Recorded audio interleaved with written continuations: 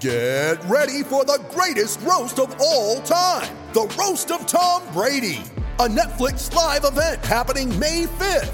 Hosted by Kevin Hart, the 7-time world champion gets his cleats held to the fire by famous friends and frenemies on an unforgettable night where everything is fair game. Tune in on May 5th at 5 p.m. Pacific time for the Roast of Tom Brady, live only on Netflix.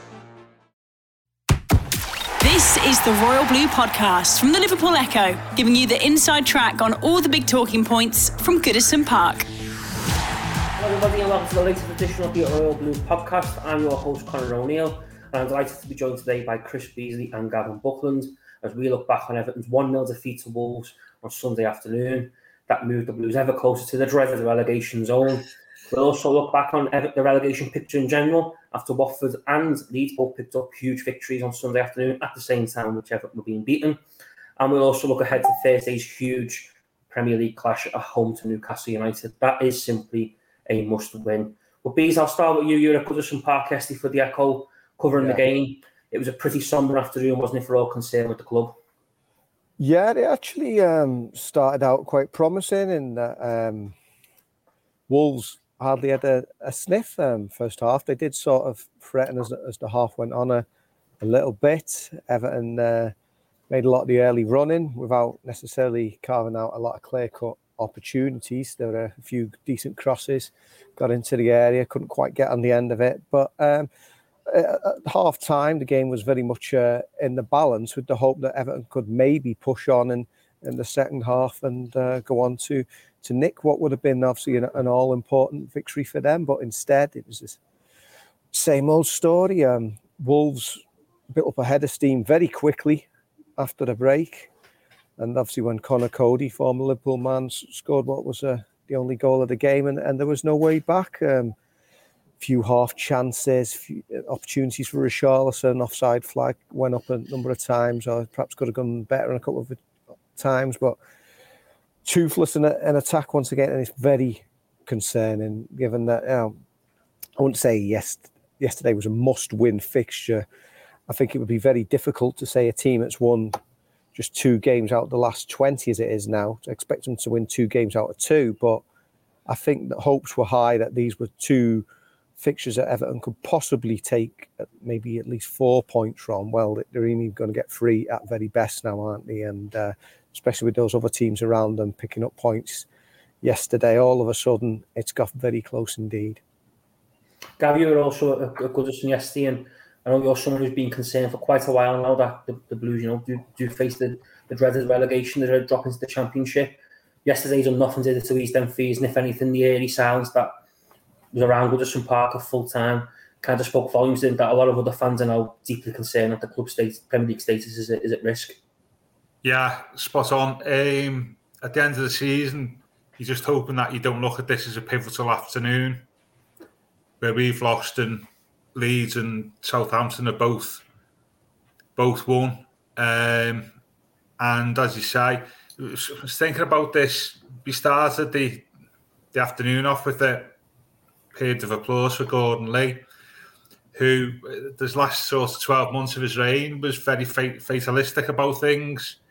He used to say, like, there's not a lot I can do as a manager. I'm either succeed or I don't succeed. And there's not a lot I can do about it. And you just got the impression at the end of the game yesterday there was a certain amount of fatalism with fans. That the silence spoke for volumes that actually we're going down here. And there's not a lot we can do about it. And as much as that is unpalatable, there was an element of truth in that. And it was a bit of a strange atmosphere of both inside and outside the grounds. When you got outside, normally this season when the teams had a bad home defeat, there's been all sorts of, stick being given out. Some of the players got a little bit, but in and around the director's box. But it was sort of silence yesterday, which is very worrying. And I think that was just as much for the results elsewhere as the results and performance at Goodison.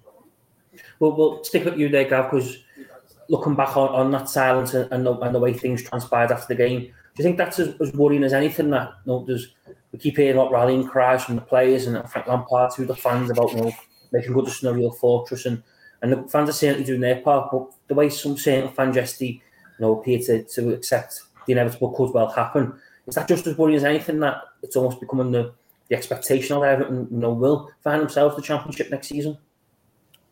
Yeah, absolutely. We spoke, I think lots of people have spoken about the importance of home games, given our absolutely dreadful away record.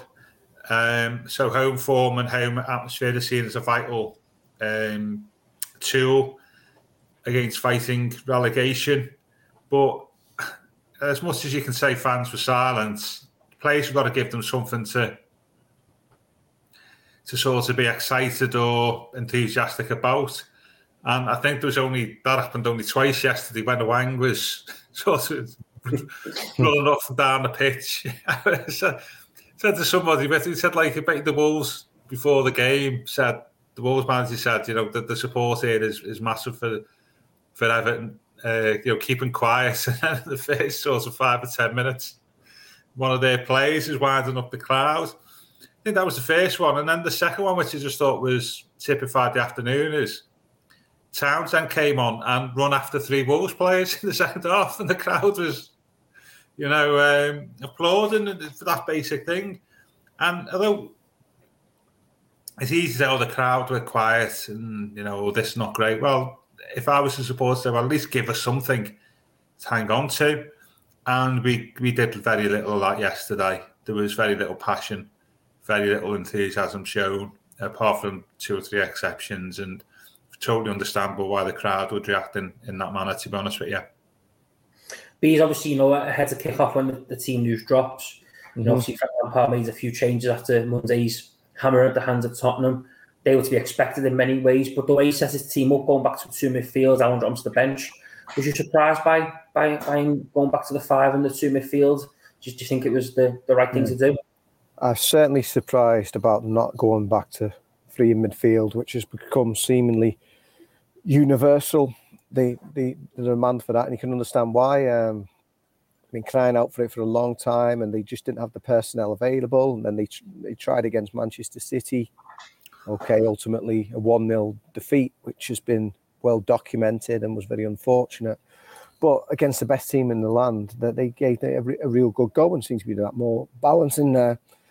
He looked like he was continuing that at Tottenham, and as Gav mentioned in the last podcast, Decore was playing in a more advanced role, so that was different, and that didn't work. So he thought, he'll go back to that maybe against Wolves, and they were totally overrun. I thought in the middle of the park, Wolves were pulling the strings there, and that's because they didn't have that extra man that they seemingly need. So I can understand the reason why he's put an extra defender in there after the shambles, and I was there at Tottenham, and it was a shambles. It was fortunate that they got ahead by so much so early, because that allowed them to put the foot off the pedal last half an hour. So you can understand again why he's gone for 5 defenders, albeit he will say, the 2 full backs, as it were, and more wingers in that type of formation. It can be an attacking formation when you've got the ball, but overrun again in the middle of the park, and just want to see a third body in there. It was interesting. Obviously, he'd rung the changes after Tottenham, and Allen was one of the players who'd missed out there. I mean, you'd like to hope that he'd be back Thursday, because the likes of Andre Gomez and Dele Alli, although they're alternatives, they're much more attack-minded, they don't sort of give you that extra protection. And I think they've surely got to go with 3 in the middle. Now, everyone can see it, and I know Frank sort of experimented with different formations and has given people opportunities in different roles. I think you've got to go with 3 in the middle now. Gav B spoke there about being overrun in midfield and underneath 4-3 midfielders. We've seen the last 2 games, the players are going for a lot of criticism, and rightly so. The performance has not been great. But do you think Frank Lampard has got to shoulder some of the blame for the last couple of performances and results, because the way he set the team up, it's not been very convincing, has it? And I think he certainly set the team up.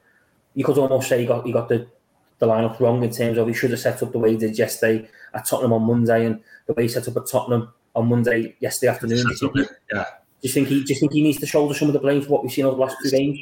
Said that after the Tottenham games, didn't we? Frank's come out fighting, I think, and sort of criticise the players, not as individuals, but collectively. Ben, actually, some of that weaknesses down to his own team selection. Happened to a degree yesterday. We started the game with 5 players who have had lengthy spells at fullback for the club, which is half your outfield players, which speaks volumes. I get why he tried to do that yesterday, because he tried to sort of match Wolves up, to be honest with you. And I think it's all right saying you've got 3, you need 3 in midfield, but if the 2 that you had yesterday don't do the jobs properly, which they didn't, then it's pointless having 3, is it? You're just wasting it. That person probably best employed elsewhere on the pitch. I thought both Van der Beek and Doucouré were poor yesterday, and I don't think the midfield performance is down for the fact that actually we were a man short. I thought it was just as much to the fact that our 2 in midfield gained no control. Doucouré, to me, and that's not his role either. He's been way off the pace. I wouldn't like to say he's been hiding, but he needs to show a little bit more. And Van der Beek it's an interesting one, this, isn't it? Is a player on loan from another club when you're in a relegation fight the type of person you want on the pitch? Well, that's been a question asked by a lot of Everton fans in the last 24 hours. Yeah, because obviously what's in it for them, and to a lesser degree you could argue Dele Alli as well. They were both bought in January, and I think that's a key thing. And I just thought that those 2 were just woeful yesterday. We got a lesson, taught a lesson, didn't we, in the midfield about control, retaining the ball, passing effectively. Not sure whether the 3rd player there would have made a lot of difference. If you're going to play 2, I would have played Allen as one of them. So I think Frank, going back to your point, he came out afterwards, and I do get that he's had injuries and at certain times and not being able to play in the style that he wants. And I get that to a degree, but that doesn't sort of, get him out of jail. I'd certainly query that in, I don't know how many games you've been in charge now. Is it 8, is it 7 or 8? We must have played, 3 or 4 different formations in that, with different players in each of those formations. So we've had different back 3s and different midfields and different, striking formations, and there's been a lack of consistency and thought in the team selection. I think he could definitely say that over his time as manager, not just over the last couple of days, Connor, to be honest with you. He's one player who was on the name of a few fans' lips after the game yesterday was someone who wasn't involved yesterday, and that was Nathan Patterson. Yeah. Questions continue to be asked around his involvement. You were good as someone. He featured for 45 minutes against Bournemouth in the FA Cup a couple of weeks ago, and that's the only first team action he's had so far since he joined the club in January. Do you think now at the time is to just give the young lad a chance and see what we can do? And is it a case of things can't get any worse and just see how he does and see how we can try and give Everton a bit more energy on the right hand side? Yeah, I mean, obviously, I've not seen him in training, and Frank Lampard does that on a daily basis. So I can only go off that very limited experience I've got of watching him for those 45 minutes, of which taking into account the opposition, it was non-league Boreham Wood. Thought it was promising. Certainly didn't think he did much wrong. And then we mentioned perhaps him and Townsend was sort of going into similar areas at times. But I'd give him a go. I think that I know Seamus Coleman brings so much as a captain and as a personality, but he's not immune to these defensive problems that Everton have been showing, and particularly at the moment when you're playing twice a week. At 33 years of age, he's still super fit and has still got plenty of his pace. But I think there's got to be a time and a place for Patterson to start coming into the side, and it does seem a bit of a nonsense. I know he is one for the future, and he's still a young lad, but he's paid all this money for a long-term successor for Coleman, and you're not using him at all, really. He said 45 minutes in the FA Cup against non-leaguers. I'd imagine both Evertonians and probably Nathan Patterson himself would have imagined he'd have a fair more playing time than he's had already, and certainly given that how badly the team have been struggling. Like I said, there's that 8 defeats out of 9 now in the Premier League this calendar year. You'd be wondering what he's got to do to get in this team. Sort of similar with Dele Alli, but I mean, what we've seen so far from Dele is still very much shaking off the rust. Gav, is that one of Everton's problems? Do you think they lost Luca Dean in January? They brought in Anwar El Ghazi, Nathan Patterson, Vitaly Milenko, Dele Alli, and Donny van der Beek. Do you think they've made mistakes in recruitment again in terms of they've recruited players who simply aren't players you would naturally put in the position of a relegation dogfight? Yeah, probably argue we were in a relegation dogfight in January. What have we lost since then? Is it? I don't know. Was it 5 out of 6, 6 out of 7? Can't remember. Yeah, in some respects, what we said about the risk of having an unknown player when you're in a relegation dogfight. Perhaps you may wanted to look at it a little bit different, but I didn't see anybody saying that at the time. When those players were bought, nobody said, "Oh, we're going to a relegation dogfight here. We're going to we need a different type of player." Nobody thought that. My personal view is that I thought the 2 full-backs were long-term solutions. Hopefully they would work. Van der Beek would give us a little bit more control in midfield, and Ali would give us a little bit more penetration up front. El Ghazi, I think we just thought was probably a loan wasted. So I don't think it was maybe at the time thought it was poor window. It's only as time developed after that. But I don't think our results since then have been because due to our January transfer activity, virtually all the players who played all the time were all bought before January, weren't they? Obviously, played the Premier League game. Mikhailenko has probably played a couple. Ali's come off the bench. It's only really been Van der Beek who's had a lengthy spell in the team. So I don't think you can blame January for the window. In retrospect, you may have probably wanted to get a feisty midfielder. But that's all looking back, isn't it, really? It's you always look back on windows and say we should have done better, but at the time I thought, yeah, it's all right. It's the form of the players who were there before January that's been concerning me. The Royal Blue Podcast from the Liverpool Echo.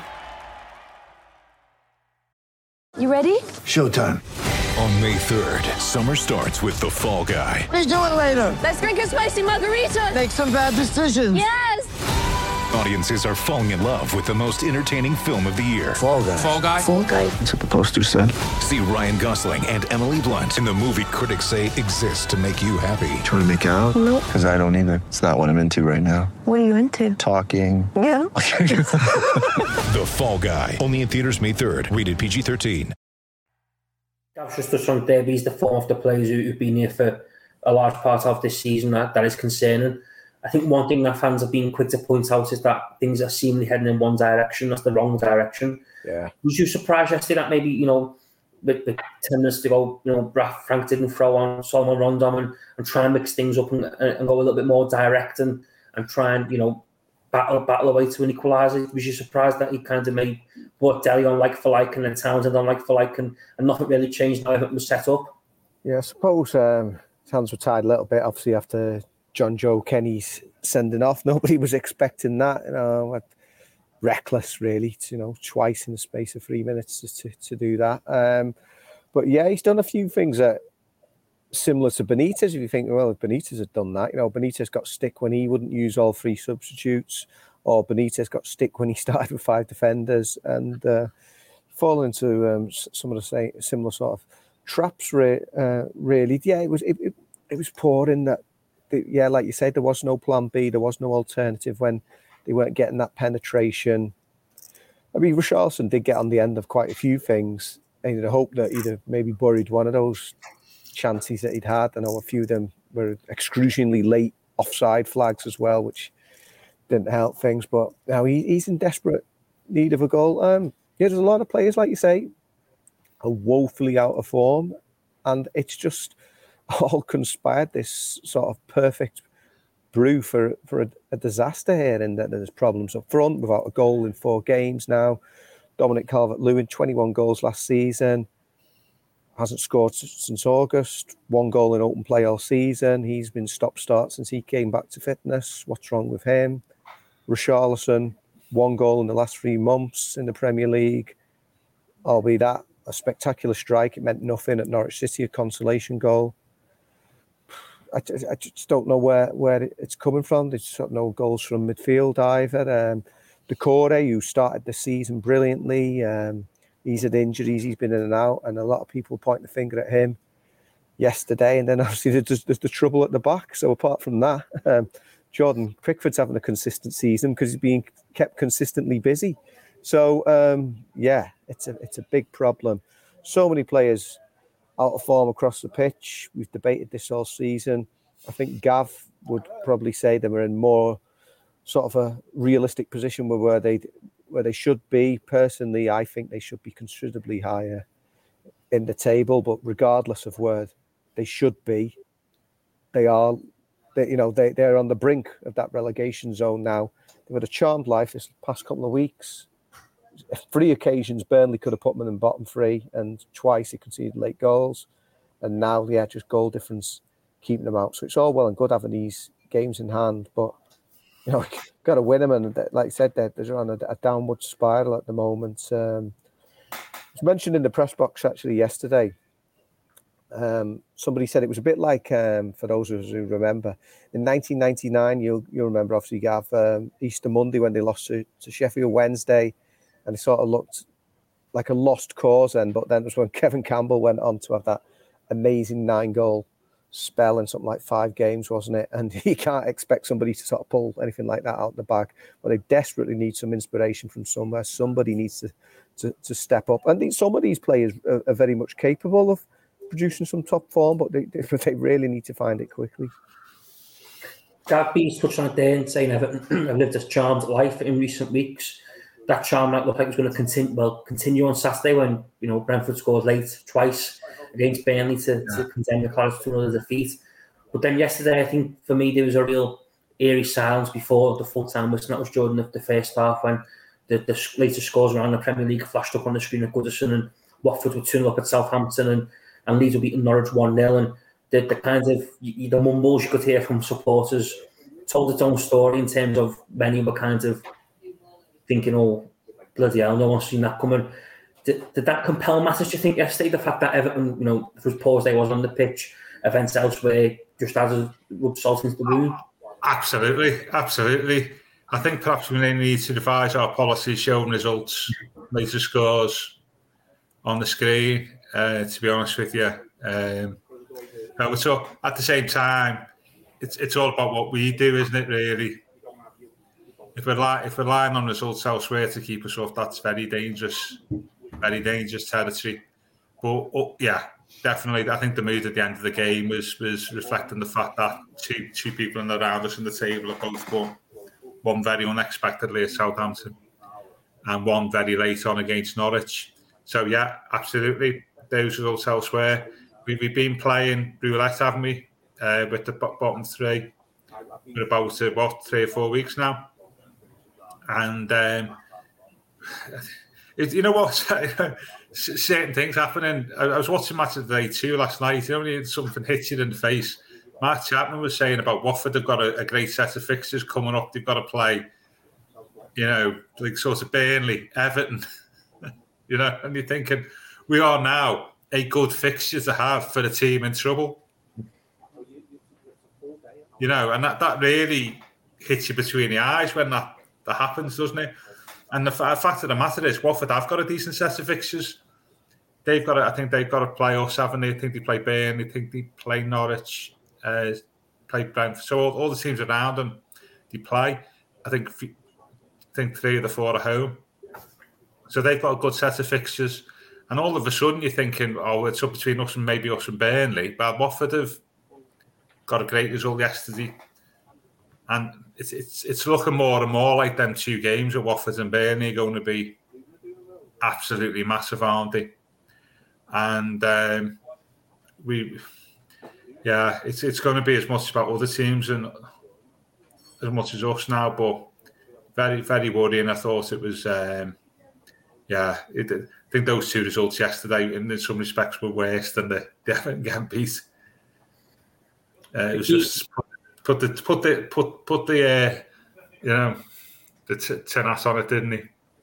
These guys said there that results elsewhere, and now Everton need to pay close attention to results elsewhere. Just how kind of demoralised do you think that is as an Everton fan, as an Everton player, as an Everton manager, when you're relying on results elsewhere and you're looking at the the opposition are playing, and in some respects, what the opposition do might not even be enough in terms of Everton's survival, given that their own games that they've got coming up in the coming weeks. Yeah, well, I mean, whatever happens between now and May, this season has been disgusting for Everton. 22 points on 26 games. I mean, we used to say you had 40 points to stay up. They're not on course to get anything near that. I know that because the teams at the top are so dominant now, it is a lower threshold required to get yourself safe. But it's just appalling, really, that this set of players who, I mean, it was a false position in the other direction, but we're second as recently as Boxing Day last season. I know there's teams sort of like Sheffield United have done things like that in the past, but sort of it's a sort of follows that pattern of the newly promoted team who does well and then falls away dramatically in the second season. But for an established Premier League team like Everton, one of the few founder members of the Premier League who are still there 30 years on from its inception, as when the English top flight rebranded, to be in this position, it's just ridiculous, really, because I can't see how there can even be like euphoria if you go, well, Everton survived again and they were okay. They shouldn't be anywhere near the situation in my book. And there's various people you can blame. Yeah, the recruitment has been woeful, and Marcel Brands has to take his share of the rap for that, as do the various managers who've been through, who haven't been able to get a tune out of some of these players. But ultimately, I did a piece last week, 7 managers can't all be wrong. The 7 managers who've been under Farhad Moshiri and their various different methods and way they've gone about implementing their styles of football, they can't all be wrong. Carlo Ancelotti's now gone back to doing great things at Real Madrid. Looks like he's going to win La Liga, could win the Champions League again with them. So he's not a busted flush, despite what we might have thought. Koeman went on to manage a Dutch team and had a spell at Barcelona, as curious as that might have seemed for us. They weren't seen as damaged goods by ultimately failing at Everton. Even Marco Silva, I mean, he could end up potentially, realistically, swatting places with Everton. He's running away with a championship with Fulham, playing free-scoring football. And many of these Everton players have failed under all of these managers. So at the end of the day, the buck has to stop with them, and they have to look themselves in the mirror and say, where am I going wrong? Where have I let them down? I mean, quite a lot of them are internationals as well. A trio of England internationals started at Tottenham, Dutch international, Irish international, a Brazil centre forward, another Brazilian international in Allen. So to be anywhere near this position, I mean, frankly, like I said, I find it disgusting. Gav B's described it there as disgusting. How do you think Everton's players get themselves away from danger? What do you think they've got to do? I mean, it's obviously the $1 million question, but there's got to be some sort of soul searching going on at Finch Farm in these next couple of days. There's got to be some sort of project thinking and come up with a plan that will try and see Everton move, not just the table, but try and get points on the board to steer themselves away from the dreaded drop zone. Somebody said last week is after the Spurs game, was this a wake-up call for the players? And I was thinking the players have had more wake-up calls than I've had in a Monday in December when they've been on the ale on the Sunday night, If the message has not got home now, then it's never going to get home, is it really? We've been, 2 wins in 20 games, 8 defeats in 9? Yeah. If it's not sort of, you're not worried now and concerned now, you never will be. I think it's more about the manager and what his response is. And I think what he needs to do is get a settled formation. this is what we're going to play for the remaining, 7 or 8 games, whatever it is, 12 games of the season. These are my best players, and this is my best formation. And unless there's a massive issue, I'm going to go with that.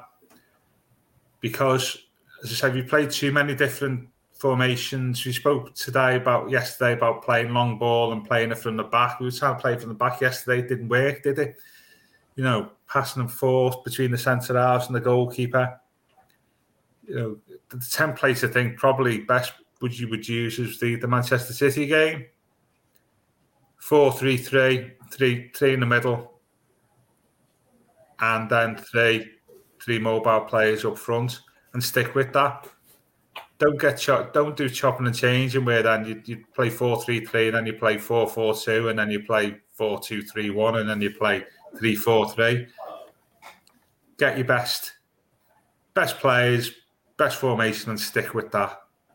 That's what Lampard has to do. I think it's more on Lampard than the players, to be honest with you. And this goes, I really don't know whether the players have got it in them to motivate themselves. It's quite patently obvious that they can't do that, can they? 1 or 2 can, but there's, you wouldn't bank on a large number of the squad from what you've seen so far since Christmas doing that. So I think it's up to Lampard to basically bring consistency to the team selection and the team formation. The Royal Blue Podcast from the Liverpool Echo. With threats to our nation waiting around every corner, adaptability is more important than ever. When conditions change without notice, quick strategic thinking is crucial. And with obstacles consistently impending, determination is essential in overcoming them. It's this willingness, decisiveness, and resilience that sets Marines apart. With our fighting spirit, we don't just fight battles, we win them. Marines are the constant our nation counts on to fight the unknown. And through adaptable problem solving, we do just that. Learn more at marines.com. He's got spoke there about get your best players on the pitch. One player who didn't play yesterday, and he's been in and out for some weeks now, is Dominic Calvert-Lewin. Obviously, Everton's named number 9, Everton's leading centre forward, like you've alluded to earlier. He scored 21 goals last season.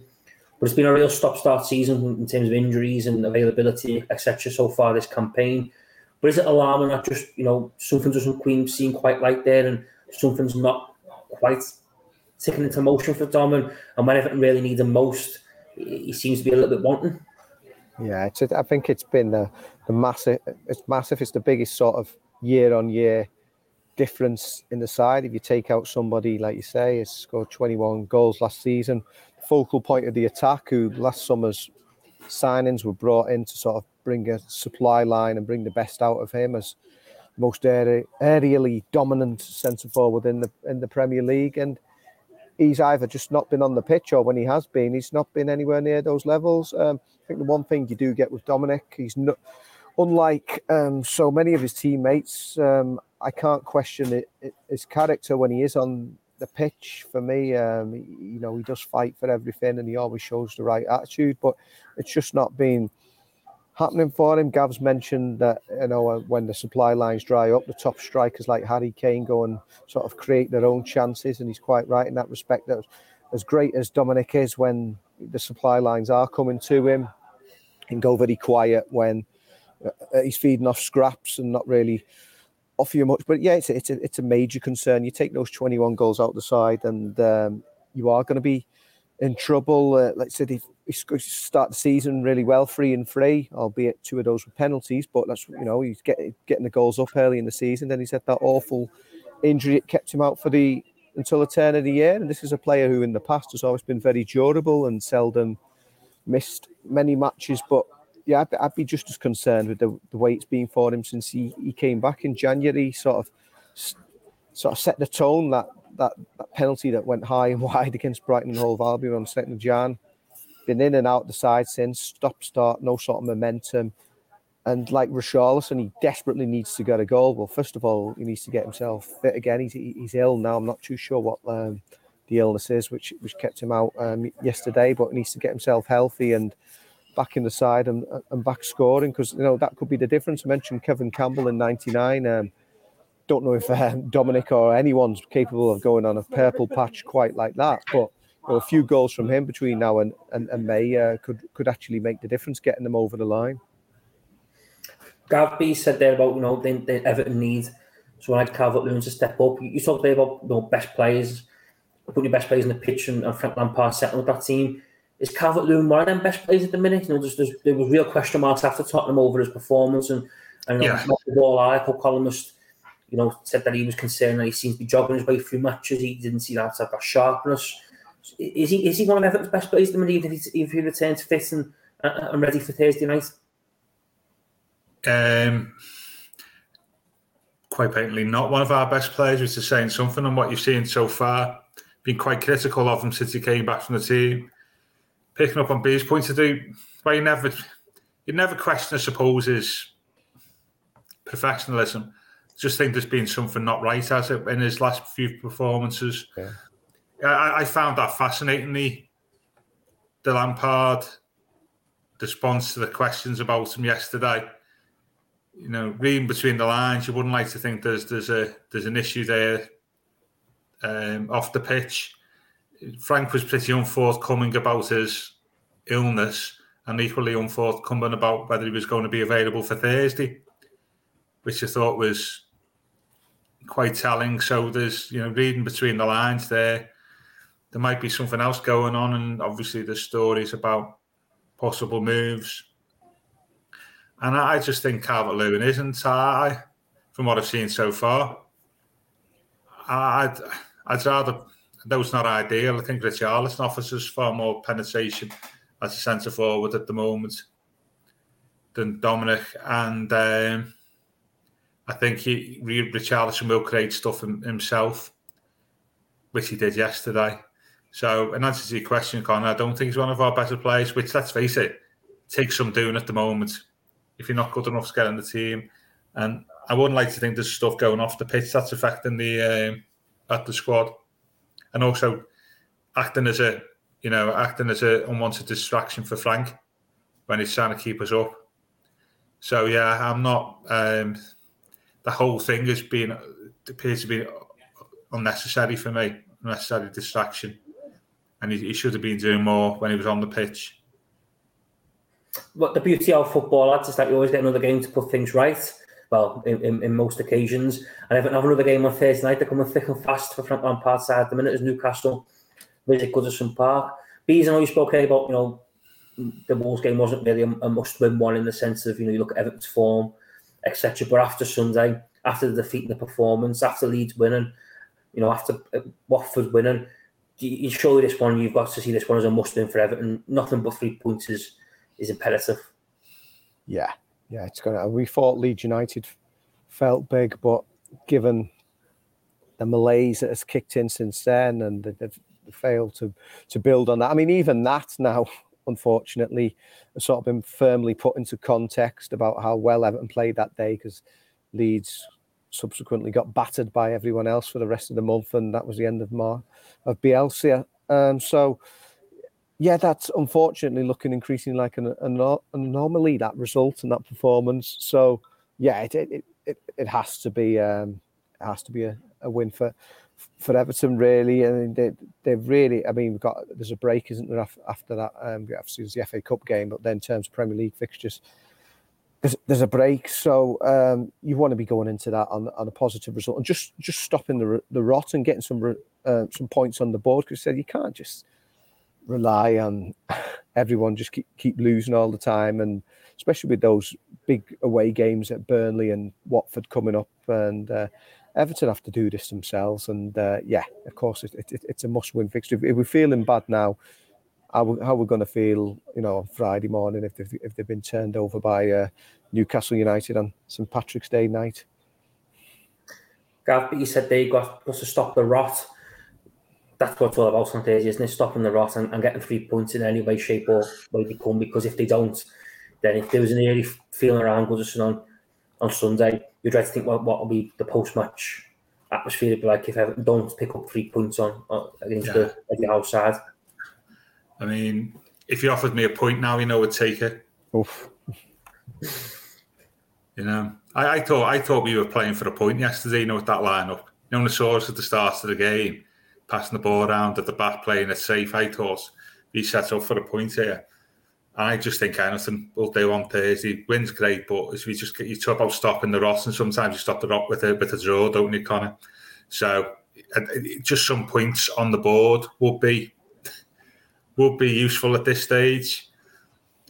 That's easy said than done. Now Newcastle playing them they were competitive. I didn't see the game against Chelsea, but believe they were competitive. They're on a great run before then. I think in many respects they may be much more of a bigger challenge than Wolves. And we all know what happened yesterday. So it's not a game really I'm hoping for a lot out of. But if we get anything, that will be a bonus for me. And it will just be interesting to see how Frank plays it in terms of his team selection as well. Bear in mind, we've lost John Joe Kenny, haven't we? I think will he kick in on Thursday? Yeah, I think he's suspended first. He's suspended. Yeah, maybe an opportunity for Patterson. Interesting to see how we set out against Newcastle, but yeah, just anything for me. A point, please. That'll do for starters. Just something to hang on to. As you said, we've got some tough fixtures coming up, and this goes back to what I was saying about 6 weeks ago. Talking about this, when we say get 3 or 4 wins out of 18, 19 games.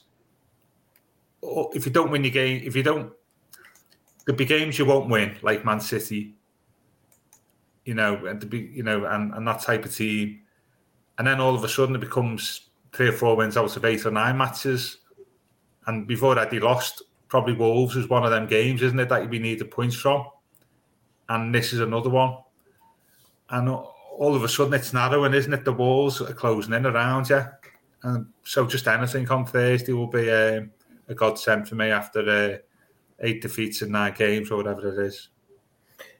Bees got touched on it there in terms of team selection and wondering what Frank Lampard will do, what type of changes he'll maybe look to make and what way he'll set the team up.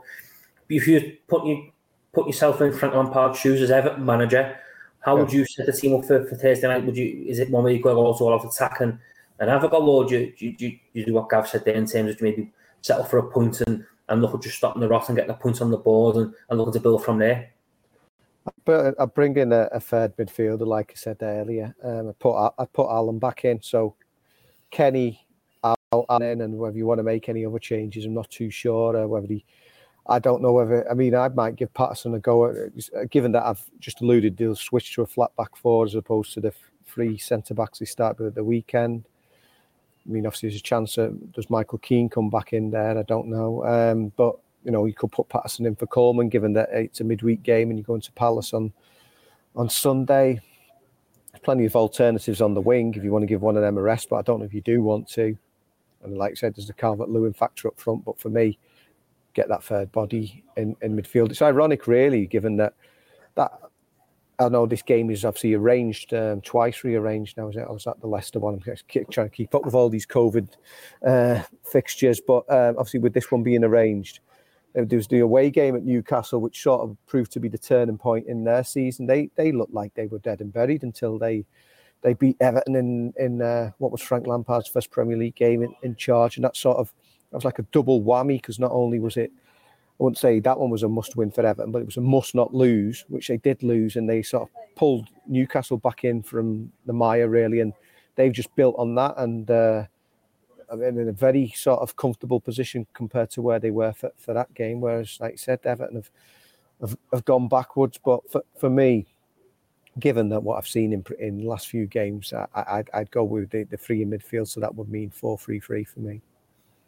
Gav, yourself, have you got any preferred formations that you'd like to see on Thursday? I think 4-3-3. I think Alan was on the naughty boy step yesterday, wasn't he? after Chelsea, after Tottenham. Yeah, I'll bring Alan back. I think I don't see the point to spend all that money on Patterson and not playing him in a Premier League game at some point. Perhaps it might be a game to play him. I think you're obliged to give Demarai Gray some game time still, though he flattered to deceive yesterday. Richarlison up front and Gordon on the right for me. I mean, we've got a paucity of options in some parts of the pitch, haven't we? But I think that's what I'd go with. and then just take it from there. Is it alarming though? I mean, this is a question for both of you. Is it alarming though that, you know, even Everton's bad performances so far this season and the struggles and the want and the will to change and freshen things up, that it always seems to be the same players that, you know, as fans and as reporters, etc., who we turn to. You know, if there's a lot like El Ghazi, for instance, never really, you know, get to mention in terms of coming in as an option. Rondon, Gomez. You know, is it almost embarrassing that them lads just not even under consideration, given how poor Everton have been and having the struggles that they've had in recent weeks, let alone so far this season? Me and Chris will be waiting for half an hour for the person to answer this, you say. I think you're right. I think when we're looking at Anthony Gordon being one of the saviours of the team, I think we've, you know, somebody his career's not really started as such. I think you're in a bad place if you're relying on, don't know, somebody like Decore or Allen to fire up the midfield. I think likewise, and you are right. We're you know, we're holding on to some of the shortest of straws here. I thought yesterday, last 10 minutes, you got to stick Rondon, haven't you? You only made 2 subs, and Frank said himself after the game he needed to go long. Well, stick Rondon.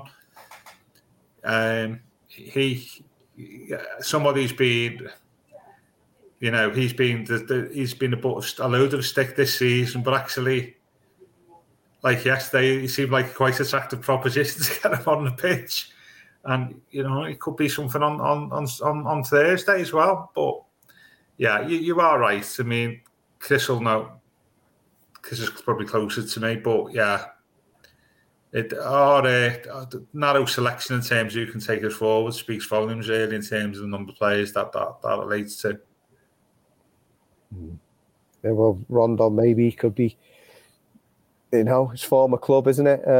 That'd be a bit of a turn up, wouldn't it, if he scored the crucial goal against them? But yeah, it's you know, like you say, having to depend on the likes of Anthony Gordon as much as he's had this, you know, standout sort of breakthrough season, just 21 years of age. It was interesting actually when I spoke to him as part of, you know, a piece we did with the Sunday papers at the weekend.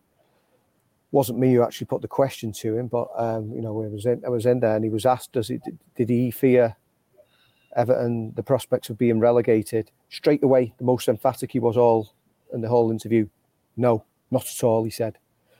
So is he deluded, or is he seeing something that we don't? Is it, you know, he's not browbeaten by what's he's seen over those years? But it was interesting that, you know, he just didn't see it. He just doesn't think that Everton. He doesn't fear the relegation. Whether you say he's being naive or whether he's just ultra positive and sort of confident that you need to be in these situations. But you know, he was adamant that Everton aren't going down. I think that, you know, there's maybe 30,000 others who just sort of wish they shared his confidence. Right then, lads, to finish with, then obviously it's a big game, a must-win game, and what are your score predictions, Bees? What are you going for? Well, Gav said he'd snap your hand off for a point, didn't he? But there we go. I've just said everything's disgusting. It's appalling. They should be doing all this and that and the other. But I've got to think that they're going to do something at some point. And what should I say? I'll say 2-1 Everton. Gav? I've got, if get stick, don't we? I fear we'll get beat on Thursday, because I think if we get beat at home to Wolves, I think we've got to get beat at home to Newcastle on the form they're on. So my score prediction of 1-1 is totally optimistic and may be found to be irrelevant on come Friday. So I'm going with that, to be fair. But I can't see us winning, to be honest with you. That will be, if it is, that'll be one of the great Goodison nights of recent years. You know. But yeah, a very, very optimistic 1-1 draw for me, but I fear the worst, Connor. Well, I'm going to go with Bees. I'm going to be totally optimistic and back the boost to get back to winning ways, and climb up the table and send everyone home with a smile on their face, but we haven't seen for a long time. But that's all we've got time for this week. I'd like to say thanks for Gav for joining me. I'm Chris Beasley. We'll be back on Friday to discuss Thursday's game with Newcastle. look ahead to the FA Cup clash with Crystal Palace, and take a look at the relegation picture after another round of midweek Premier League fixtures. But from us, thank you very much for joining us. You've been listening to the Royal Blue Podcast. You've been listening to the Royal Blue Podcast from the Liverpool Echo.